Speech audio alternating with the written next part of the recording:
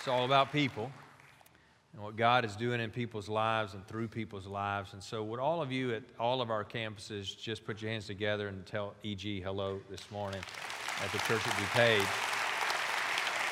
And we're excited about what God is doing in your heart.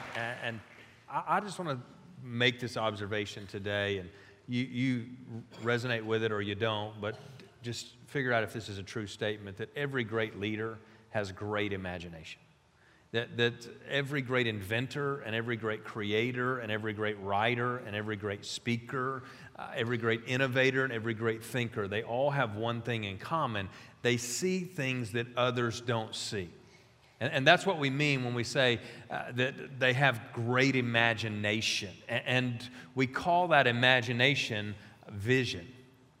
Vision, or the ability to see what others don't. And you could illustrate that in every facet of life. In the business world, look at maybe one of the richest people on the planet, and Bill Gates. Bill Gates said, I see a time and I see a day where every home has a computer in it.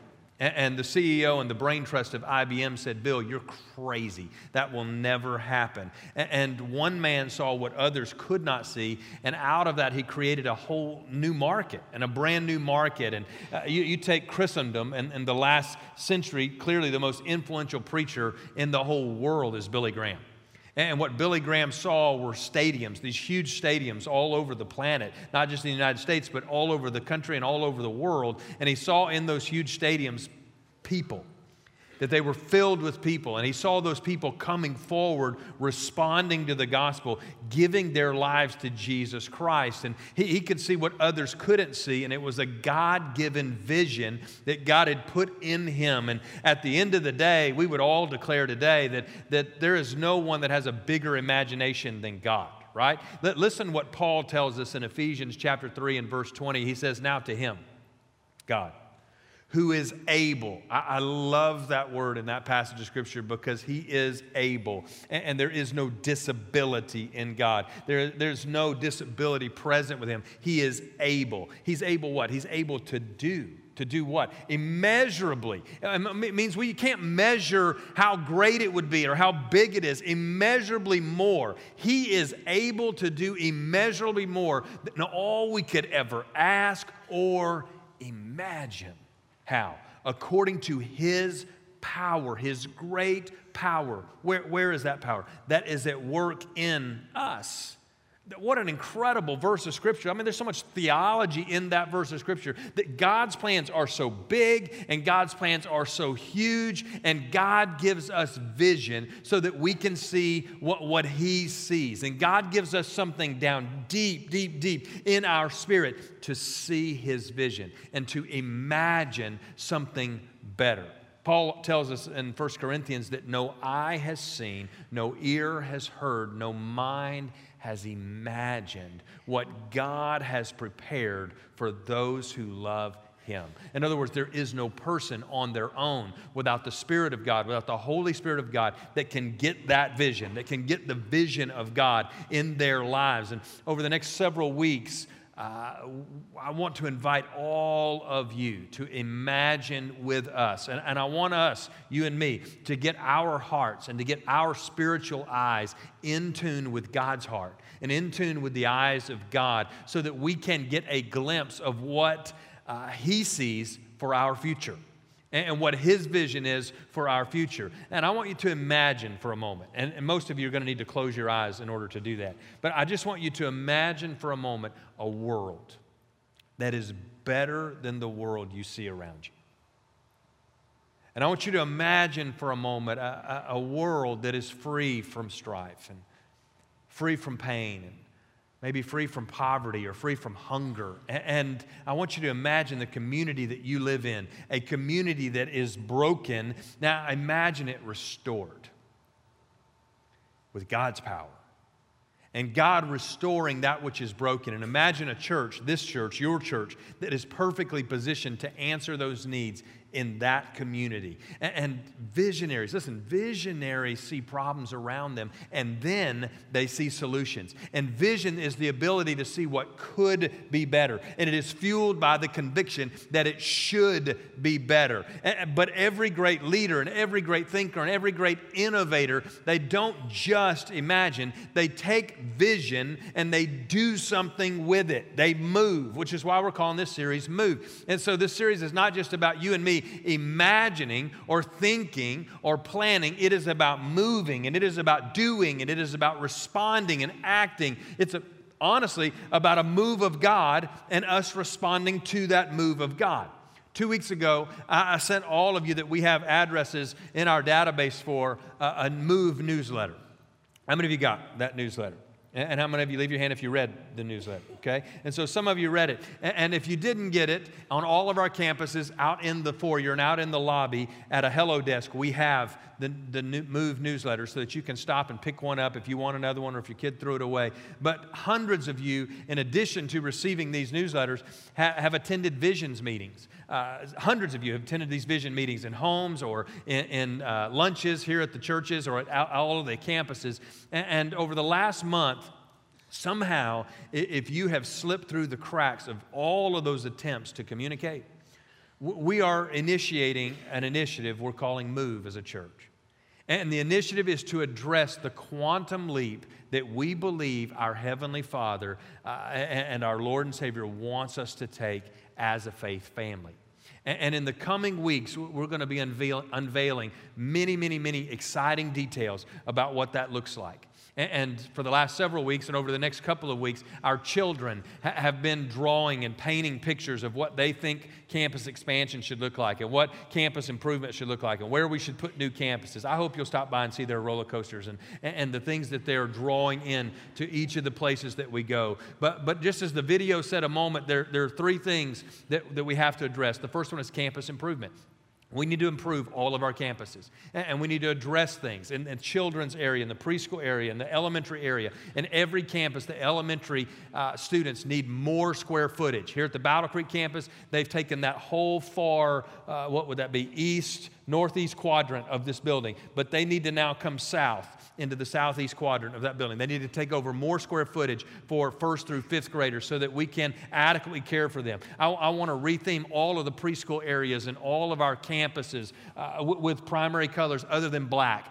I want us to introduce the fact that we understand children and we understand babies and we're not gothic in the way that we approach what we're doing. I want us to address the connection part of what we do, signage on the outside of the buildings, on the interior of the buildings, connection points so that we can help people connect. And again, we changed the service times so that you could go out of here and have a conversation with a person, a man or a woman, the connect areas. I've affectionately joked for a long time about I see people every week walking by that pastor's guest reception, looking in there and, trying to figure out what's going on in there behind that closed door, and guests walk through there. They don't know if we're sacrificing a bull or going to ask them to sing a solo or whatever. And when you do come in there, I'll just confess to you, I understand, I feel it too. It feels like you're going in there to view a body at a funeral home. And I want to change that. I want to put glass around that. I want to put couches and furniture and fireplaces in there so that you can come in there and have a conversation with another person about what God just did in your heart and about what God is speaking to you. Or you could come in and say, I don't agree with anything he just said. Would somebody teach me? I've got a question about that. That we could sit down and be human beings in community with one another and dialogue and have connection points on all of our campuses. Campus expansion. God has taken us into DePage. We need to find a property and we need to find a building in DePage so that they can have a place that is their own. Listen, we're doing a phenomenal job at reaching college students in DePage, but we need to reach young families and we need to reach families who can pay for DePage. Because honestly, DePage, you're not paying your way. And we need you to gather people that can pay it, and we need a place for that to happen. And we need a place in South Tulsa. God has been opening doors in South Tulsa for 5 years. We've been looking for campuses. And if you had asked me literally 1 month ago today, is there a viable, real option for a South Tulsa campus, I would have said, we're going to have to go rent something. We're going to have to move into a school. We're going to have to find a facility in a temporary fashion. And 1 month later, every single week, we get calls about potential properties in South Tulsa. Yesterday, I got another one, and they're saying, hey, I'm the elder at this church, or I'm a deacon at that church, or I want to talk to you about a property. I want to talk to you about a building. I want to talk to you about a piece of dirt. I want to talk to you about... In fact, now the options are so numerous, we don't even know how to pray about all of the options of what God is bringing to us in South Tulsa. In Owasso, we have people driving that distance every week into the Midtown campus and into the Battle Creek campus, and we need to go to Owasso. We found a building that is 50-something thousand square feet on 7.5, almost 8 acres of land on 86th Street North that is valued somewhere between $7.7 and $9.2 million, and we put a contract on it for $2.2 million. God is bringing incredible blessing to our church, and we got to go attack those things and do what God is calling us to do. And then the third thing is mission. We need to continually give outside the walls of our churches and our campuses, and we need to help other churches, and we need to help initiatives. We need to help what God is doing, and we need to support the kingdom of God through the mission endeavors that God is planning. Is God working in TC Tulsa? TC Cairo, you better believe it. And so if you want more information, we'll update this webpage as we go throughout this series, but it's thechurch.at/move. And you can go to that URL weekly as you pray and as you think about what it is that God is doing in our church. And today, we're beginning a brand new series through the book of Nehemiah. And this series we're calling Move. And as we talk about and walk through the vision that God gave Nehemiah, we're going to also talk about the vision that God is giving us as a faith family. And we're going to talk about the vision that God is giving you as a child of God, as an individual. And it is so vital that when you get a vision from God, that you move on it and you take the steps that God is calling you to take. And so I want to give you a formula for vision today that relates to both how and where we move. Because when we're talking about vision in this series, here's what I'm talking about. Vision equals imagination plus action. That vision equals imagination plus action. Imagination, listen, imagination can just sit there, right? And action can be without direction. Oftentimes it is. But vision will always move you forward. It will always move you closer to God. It will always move you into what God is doing. And in order to figure this out, we're going to look at this story of this guy named Nehemiah. Nehemiah, if you got your Bible, turn to that book of the Bible, Nehemiah. Nehemiah was a visionary. And Nehemiah was a great leader, and Nehemiah was a servant, and Nehemiah was a thinker, and Nehemiah was a doer. And there are lessons in his life, and there are lessons in his book and the Bible that are going to guide us as we walk through this series together. And today we'll probably get through chapter 1. And so let's look at chapter 1 and verse 1 of chapter 1, and let's read together as it says, in late autumn, in the month of Kislev, in the 20th year of King Artaxerxes' reign, I was at the fortress of Susa. And let me just show you what's going on here for a second. Who are these people and what is playing out here? Give you a little context. Nehemiah is a Hebrew. He's a Jewish boy, and he is writing during a time when Israel is in captivity, when Israel has been taken into exile. And Artaxerxes is the king of Persia, and he is now in control and in charge of all of these Jewish exiles. And Nehemiah has risen up in that king's royal court to the degree that he's now called a cupbearer in the royal court of King Artaxerxes. And so Nehemiah is a man without a country. He's a Jew in exile, and let's look at what happens as he discusses his homeland and as he hears about it. Hanani, one of my brothers, came to visit me with some other men who had just arrived from Judah. I asked them about the Jews who had returned there from captivity and of how things were going in Jerusalem. And the context there is that some of the Hebrew people had already returned to Jerusalem. They'd already returned to Judah, to the homeland. And Nehemiah is anxious about it. He is so excited. He wants to hear, how's it going? What is happening back in the motherland? And how is that playing out? And in verse 3, they respond, he said, they said to me, things are not going well for those who return to the province of Judah. They are in great trouble and disgrace, and the wall of Jerusalem has been torn down, and the gates have been destroyed by fire. And Nehemiah's story, listen, it echoes so much of what is going on in our culture and our world today. And we need that same type of vision for our world today, the vision of God Almighty. And Nehemiah hears that Jerusalem is in bad shape, and he imagines something better for it. He imagines something better for his community, and he goes and he sees the burned down and the knocked down walls, and he imagines a rebuilt city, the jewel in the kingdom of God, and he is facing incredible, we'll look at this next week, we don't have time to get that far today, but he faces incredible opposition, and he faces incredible criticism for doing the thing that God has put in his heart. But he sees the people united, and he sees the people strong for the task that is in front of them. And my prayer during this series is that God would grant us that imagination, that he would give us that vision, that we as a church family could be filled with vision of how things can be and how things should be, that we would be convicted about that, and that you, each of you, would get a vision for your life, that thing you always wanted to do, that thing that God always, long ago deposited within you, that you would get a vision for your community and to make your world a better place, that you would get a vision for your church and you would find your role in it and your lane for you to run in. But just imagine how things could be and should be is not going to get anything done. We need to follow up vision with action. And we have to move as the people of God. And this series is going to help answer that question. How do I go from just imagining to actually making things happen in my life, in my community, and in my church? And I'm going to give you 4 things today, and I'm going to make it really easy for you to remember because I've made it spell out the word move. And so you can move with the word move in your heart over the next several days, that this could be portable and it could be transferable and it could go with you as you think through this acrostic today with the word move. And the first thing that I want to show you today, that if we want to be more than just dreamers, is number 1, we have to mourn what went wrong. We have to mourn what went wrong. And you can see before you move, you have to be moved.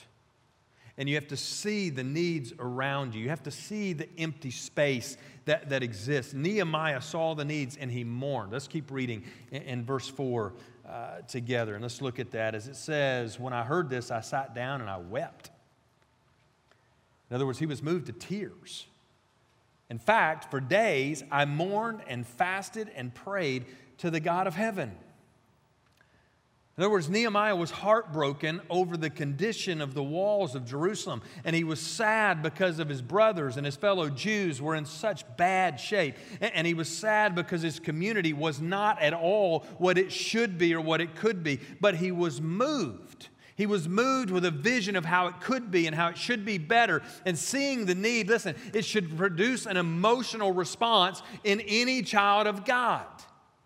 In any child of God, that we need that emotional response. And by the way, no matter where you are spiritually in this place today, we're all moved when we see those photographs of children who are starving with a fly crawling across their face and their belly bloated. We were all moved to tears when we saw that Syrian refugee boy who drowned on the beach there, and that photograph traveled the world. We were all moved by that. And whether it's new ministries here that would reach out into those kind of arenas, or it's new campuses, or it's more salvations, or it's people, more and more people being ministered to by the gospel and the ministries of our church. All these things that we imagine, listen, they spring out of our compassion. And when we start seeing the needs that are all around us, our emotional response, it should lead us to take action. Our imagination shouldn't be just some good idea. It should cause us to move and to move with action. Imagination without action is just a dream. But imagination with action is vision. And vision brings life to all that it touches.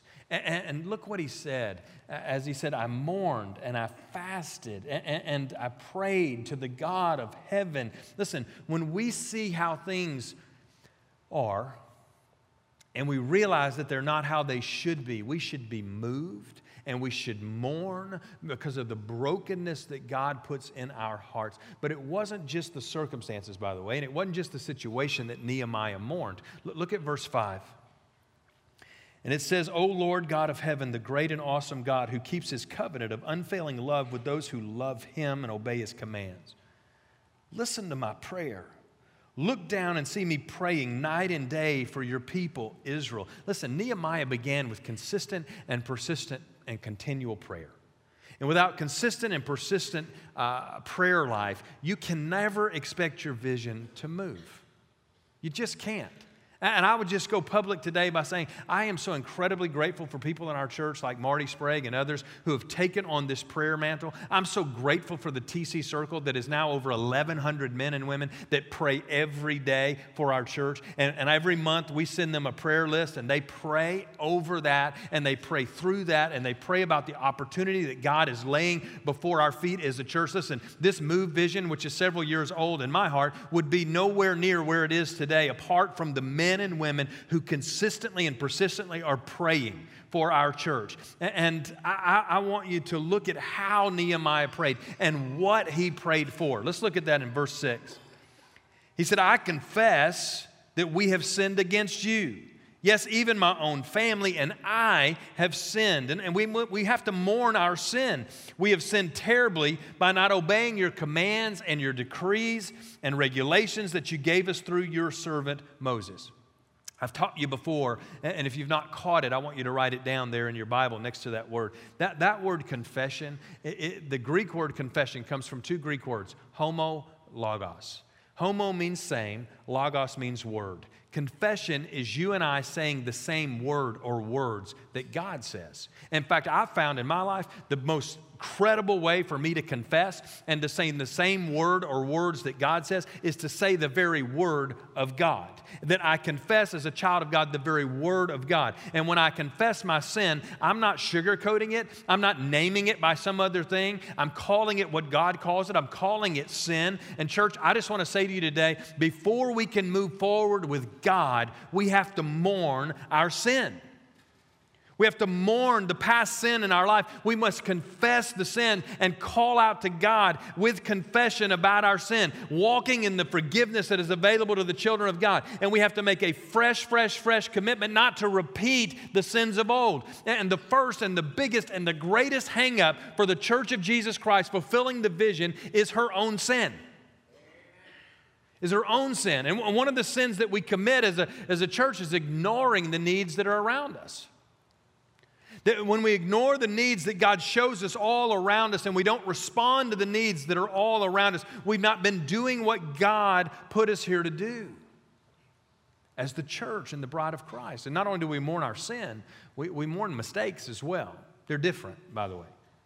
Remember, we mourn what went wrong. That's what Nehemiah said. That sometimes that involves sinful attitude and sometimes that involves sinful actions, but other times it just means mourning failure, right? There are things that we fail in that it wasn't a sin, right? That if you've ever started businesses, you failed before. I just guarantee you that. You have failed before. Chances are you have failed. And the inherent danger in business is failure, right? That's a reality of the world that you and I live in, but the only way to avoid all failure is to avoid ever doing anything. To not move. And if you move, listen, you risk failure. And it means you have to be okay with that risk. It means you have to be okay not only with the risk, you have to be okay with the failure. And then as the children of God, listen, you got to show up in the vulnerability of the failure that you just walked through. That you got to show up and be completely present and completely vulnerable. I think it is incredibly hypocritical for a child of God to ask God to show up and to be fully present when we're not willing to be fully present.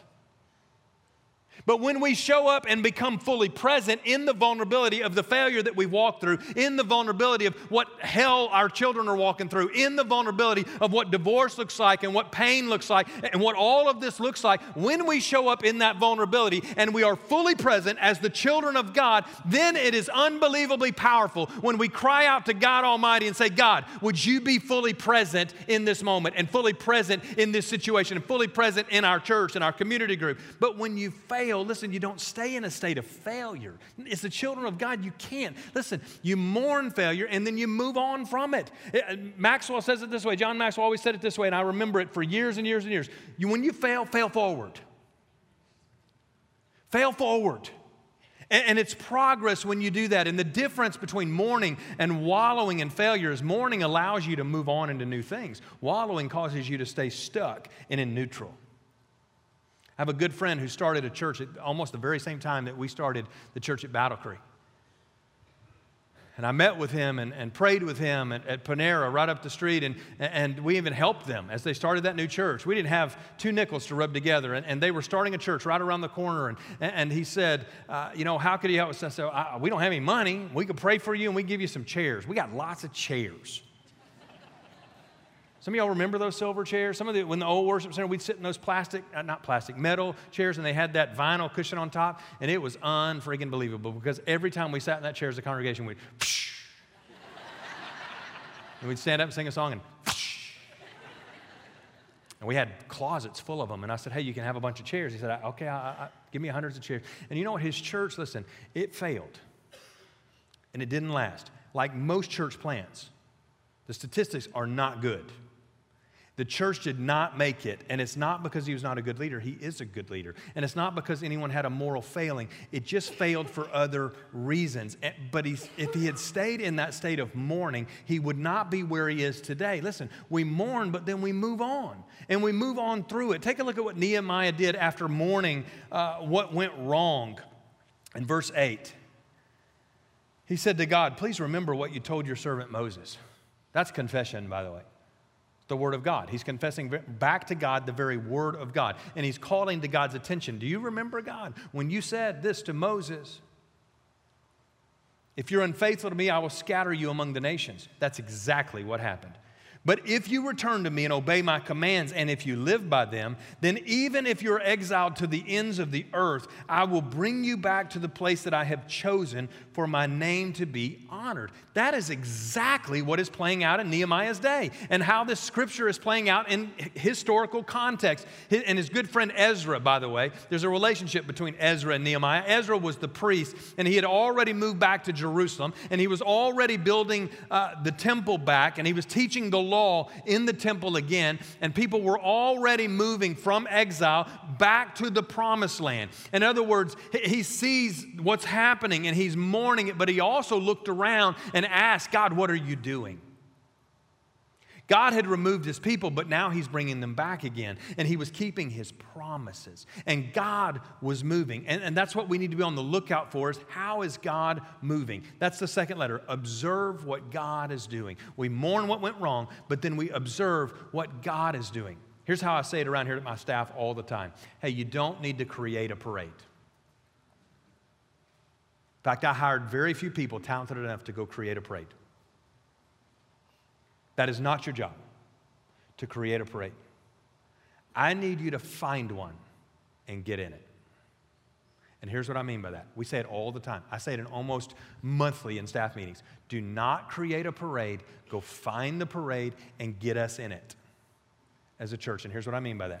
Go find what God is already doing and then join us in that. What God is already doing. Listen, you find that and you get in it. I tell my kids my boys love to ride boogie boards and skin boards and they even recent years have started surfing a little bit. And here's the thing I tell them. This last year we went to the beach and it was the most beautiful the beach has ever been. In the 30 years I've been going there, the most beautiful I've ever seen it. But the water was as calm. There wasn't any seaweed. But here was the downside to this calm lake-like ocean with no seaweed. There were no waves. And they couldn't ride their boards, and they couldn't do, and so my boys are at the point where they'll take litter and they'll take seaweed and they'll take a storm in order for there to be a wave. But you and I don't make waves. We just have to be prepared to catch it when it comes. And the glory of surfing is not glorious because you may have an incredible event and a great surfing event and no waves show up. And then the next day on Sunday morning, you walk out to the wave and there's the most great wave that has ever happened as the Church of Jesus Christ is, and we don't make waves and we don't make moves of God. We just ready to catch it when God decides to move. And in the hearts and lives of people, if God's moving in the hearts and lives of people in the inner city, we need to go to the inner city and we find a role there and we join him there. If God is moving in the parents' lives of the kids on your kids' soccer team, then invest in their lives and get to know those parents and make a relationship with them. And don't just sit there and yell at the other, team's parents. Build a relationship with the one who is sitting there beside you. Get in and find a way. If God's moving in elementary ministry, which he clearly is moving in elementary ministry in our church, and 1,000 elementary school kids, 1st through 5th grade, are finding a way into our church and they're giving their lives to Jesus and their parents are following, you go where God is moving. If God is moving moving in Midtown Tulsa at 38th and Lewis, which He is, we can't contain the people at 38th and Lewis any longer. In fact, I would say to you, if you go to Midtown and you attend the 9 or the 11, get your butt out of that service into the 12:30 service. And make room for other people at 9 and 11. And join us at 12:30 so that you can have seats there at 9 and 11 for people who don't know God, who can come in and meet God. If God's moving in South Tulsa, you join Him there. If God's moving in Owasso, you join Him there. If He's moving into Page, you join. If He's moving in Cairo, listen, hundreds of Syrian refugee women every week at TC Cairo showing up, walking into Egypt with the clothes on their back. Do you think that's a parade? That's a parade. And you get in the parade that God is doing, and once you sense what God is doing, you'll see where God is moving, and then you get involved in that, and you volunteer to be involved in what God is already doing, which is the third piece. Volunteer to be a mover. Surrender to God and say, God, I volunteer to be a mover. I want to see something that you're doing, and then I want to volunteer to be a part of that. I want you to see something about this guy, Nehemiah. He didn't ask God to rebuild the walls. He already sensed that God was going to rebuild the walls, and he asked God for an opportunity to be the one to rebuild the wall. Do you see the difference in that nuance? He sensed what God was doing, and he said, God, could I join you in this? Could I be a part of that? Would you use me and include me in what you're doing? He was not sitting back waiting for God to rebuild the walls. He asked God to put him in the game, and he wanted to move. He wanted to be included in that. Listen how he describes those returning to Jerusalem, including himself in verse 10. The people you rescued by your great power and your strong hand are your servants. The power. And saying to God, I'm your servant, God. The visionaries and they're doers, and then they're also movers. And those are the ones who say, hey, what needs to be done? Let's get it done. And as we walk through this book of the Bible, you're going to see young and old working alongside one another. You're going to see families working alongside one another. You're going to see bosses and employees working alongside one another, right alongside ordinary folks.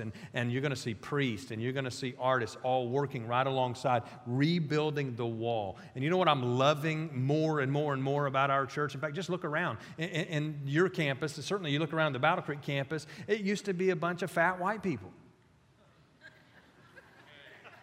And now we got CrossFitters, and now we got black people, and now we got Hispanic people, and now we got every color of skin and all that goes with that, right? And now we got people who wear seersucker and bow ties, and we got people who are tatted up, and everywhere in between, right? Rolling up their sleeves and serving God together. Why? Because they volunteered and they said, I want to be a part. Listen, if you see something that's not right in the world and you want to see it change, it is not enough for you to raise your hand and say, hey, that's wrong. You need to raise your hand and say, I'm a servant, God, and I will be included in what you are doing here. Show me how I'm to be involved in that and move to see that happen in your life. Let me just give you clarity as it relates to the Move campaign today. I'm going to send you this week in the mail a Move envelope / commitment card. And there are two things that I'm going to ask you to bring, all of you to bring, on November the 15th. And if you're forgetful, please write that date down. November the 15th, which is Commitment Sunday in our Move initiative. And I'm going to ask you to bring two things in this on that Sunday, November the 15th. The first one is a single offering. And I'm asking you, over and above your normal tithes and offerings, to bring the largest single offering that you, as a single person or a teenager or a family, could possibly bring to God on that day, on November the 15th. Single offering. Number two, the second thing I'm asking you to bring is a commitment that the Lord has laid on your heart that you will give over and above your normal giving and tithing, additional giving over and above for 3 years, beginning January 1st, 2016. And so you're going to bring a gift, a single gift on that day, and then you're going to bring a commitment over the next 3 years that you will commit to give over and above as additional giving to your church to help us accomplish the vision that God has laid before us. Listen, once you get involved in what God is doing, it is important for you to see that you are not alone. It's incredibly important. In fact, I would declare to you today, a vision that can be accomplished alone is too small. It's not God-sized. If your vision is small enough that you can do it in your spare time as a hobby, then I would suggest you get a bigger vision. And here's the deal. We're not alone in what God is doing. And we've got campuses all over the city, and even one nationally and one internationally, of people who are praying. And listen, I just confess to you and let you into my own prayer closet, because I've been praying about this for years. And I've been praying, God, when is the time and when are we to walk through this? Actually, since 2006, I've been praying about this. And God has finally said to me, now is the time. I've been praying over this for 9 years. And I believe now is the time for us to walk in. And I just confess to you and confide in you part of the way I'm praying. I'm praying for two things as it relates to the financial side of our goals. Number one, that God would bring high capacity givers. That He would bring those who have high capacity to give. And it may be somebody who makes a lot of money, or it may be somebody who has a lot of resources that they could channel into the kingdom of God. I'm praying that God would bring those people. And you know what? I believe with all of my heart that on all of our campuses, in fact, in my heart right now, while I'm speaking, I believe with all of my heart on that Midtown campus, there are men and women who have never gotten involved financially in what we're doing as a church. That God has brought you here, and this is your opportunity, and this is your invitation for you to join us in what God is doing. And in order for us to accomplish the goals, which I'm going to go over with you in the next few weeks, we got to have some givers who are given 6 figures, several of them, over the course of this 3 years. We need 1 or 2 that will give 7 figures over the course of what we're doing in the next 3 years. But I'm going to tell you the second part of my prayer, I'm praying that God would let every single person be involved in this. From the teenager who has no income whatsoever to the young professional single adult who is strapped with college debt and can't figure out how to get involved in what God was doing, to the multimillionaire, and everywhere in between, that we would all participate in this. Remember, I taught you this a few weeks ago. I say 6 or 7 figures to some of you, and you're like, I don't even make 6 figures as a family. How on earth? Listen, what God puts in your hand is what He expects you to invest. That's the principle. And if you don't have it, you're not supposed to invest it. But if God puts it in your hand, you're supposed to invest it. That's the principle. And so we're not alone in this. And Nehemiah recognized that. In fact, look at the last verse there. Look at verse 11. Oh, Lord, he says, please hear my prayer. Listen to the prayers of those. If you write in your Bible, write plural out beside that, because those is a plural word. Of us, which is also a plural word, who delight in honoring you, single. Please grant me success today by making the king favorable to me, put in his heart to be kind to me. And here's the point, which is the last thing. In order for us to be moved, number 4, we need to enlist the help of others.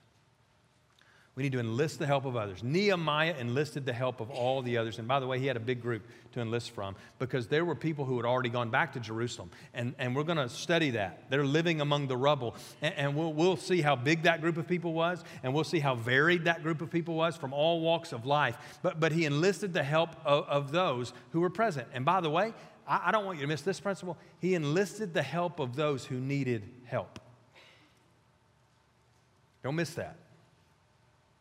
He enlisted the help of those who needed help. And oftentimes we think that those who need help can't help us, and you are wrong. Oftentimes it's the very ones who need us that we need too.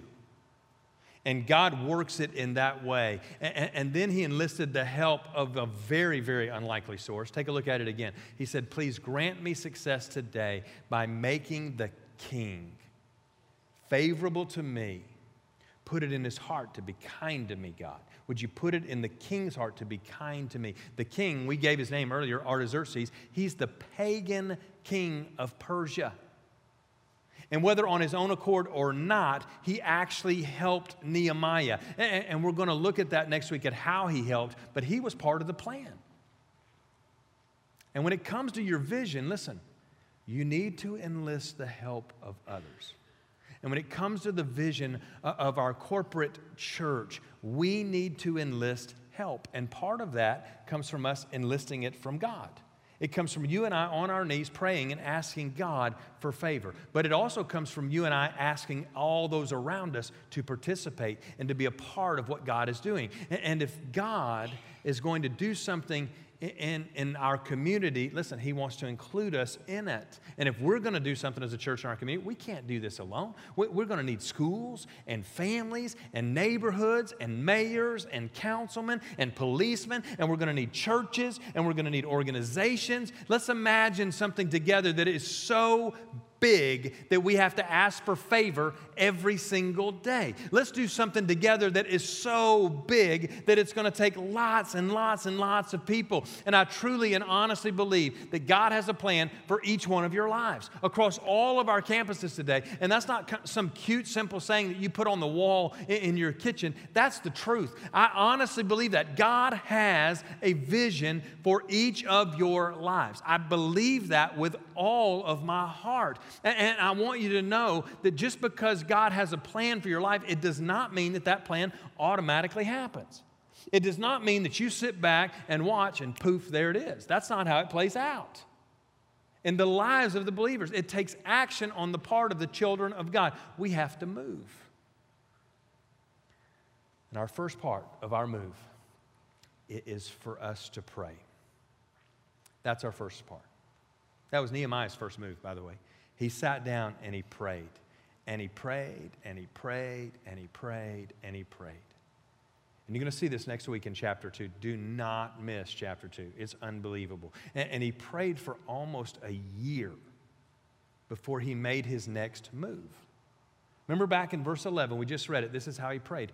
"O Lord, please hear my prayer." That is serious prayer. That is some down on your knees praying to God prayer. That is saying, please God, please God, please intervene. Please do this. Please hear me on this. And sometimes we have to say please, and we have to beg, and we have to plead. And listen, it is not because God doesn't hear us. It is not because He isn't watching. It is not because He doesn't want to. It is for us that you and I have to get to that place where we are truly present, we are truly involved, and we are serious about what we're talking to God about. That we have been moved by something, and we are ready for His move in our lives. And before we move, God has to move, and that requires prayer.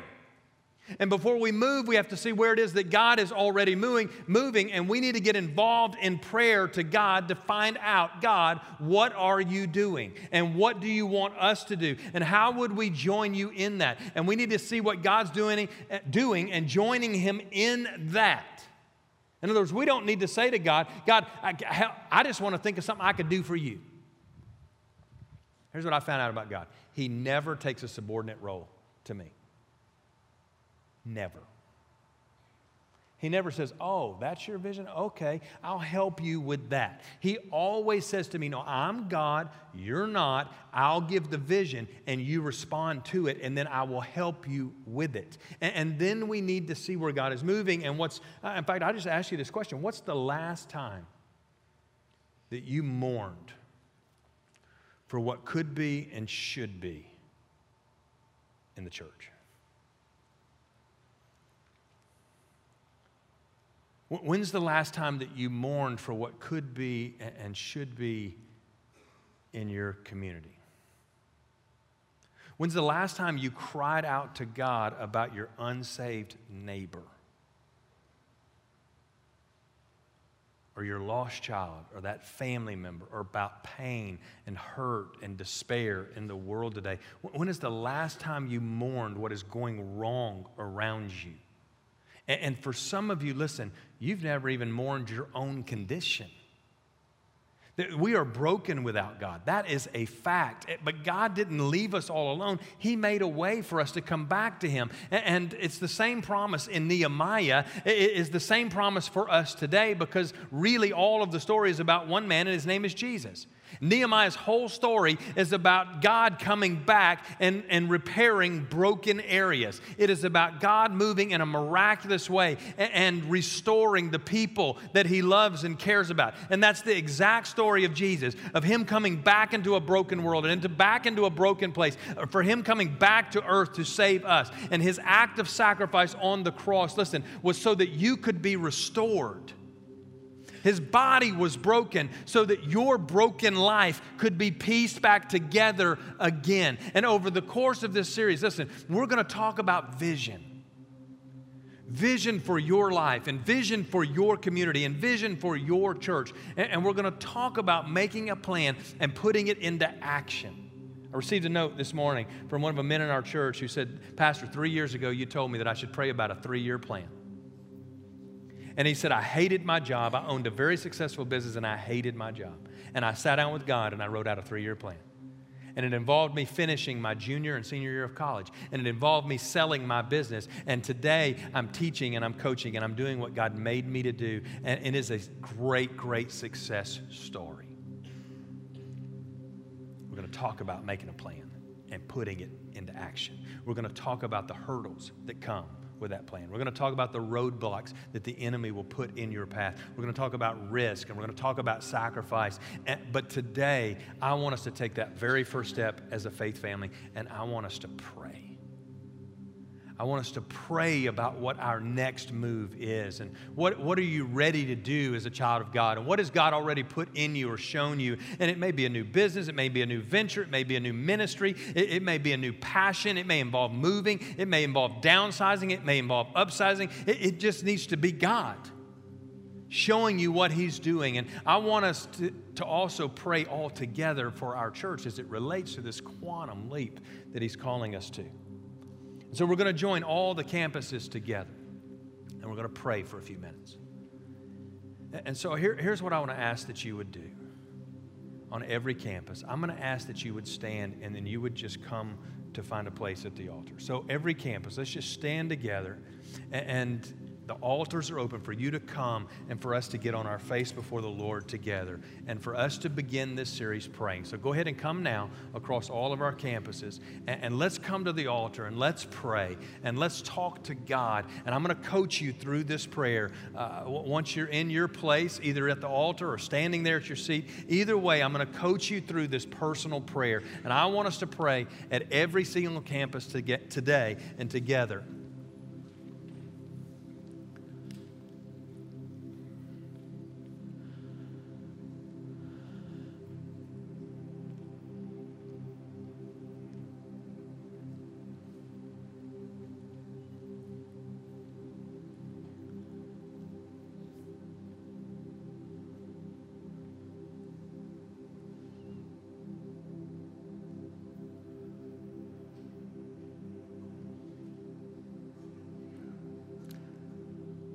Would you begin praying about your personal calling?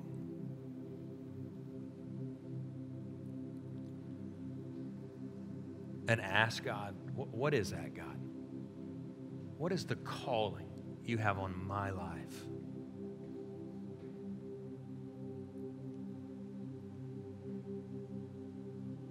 And ask him, what is my next move, God? Would you show me?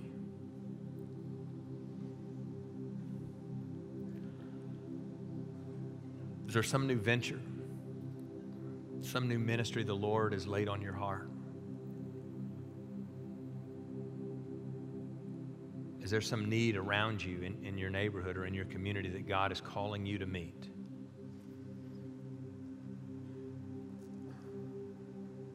Where you're kneeled or where you're standing, would you just say, God, I want to make myself available to you. I want to make myself available to you, to the one who is able to do immeasurably more than I could ever ask or imagine through his great power at work in me. Will you show me your vision? I surrender to your vision, God. Will you show me what it is? Give me eyes to see and ears to hear and a mind to know what you have equipped what you have prepared, and what you have called me to do.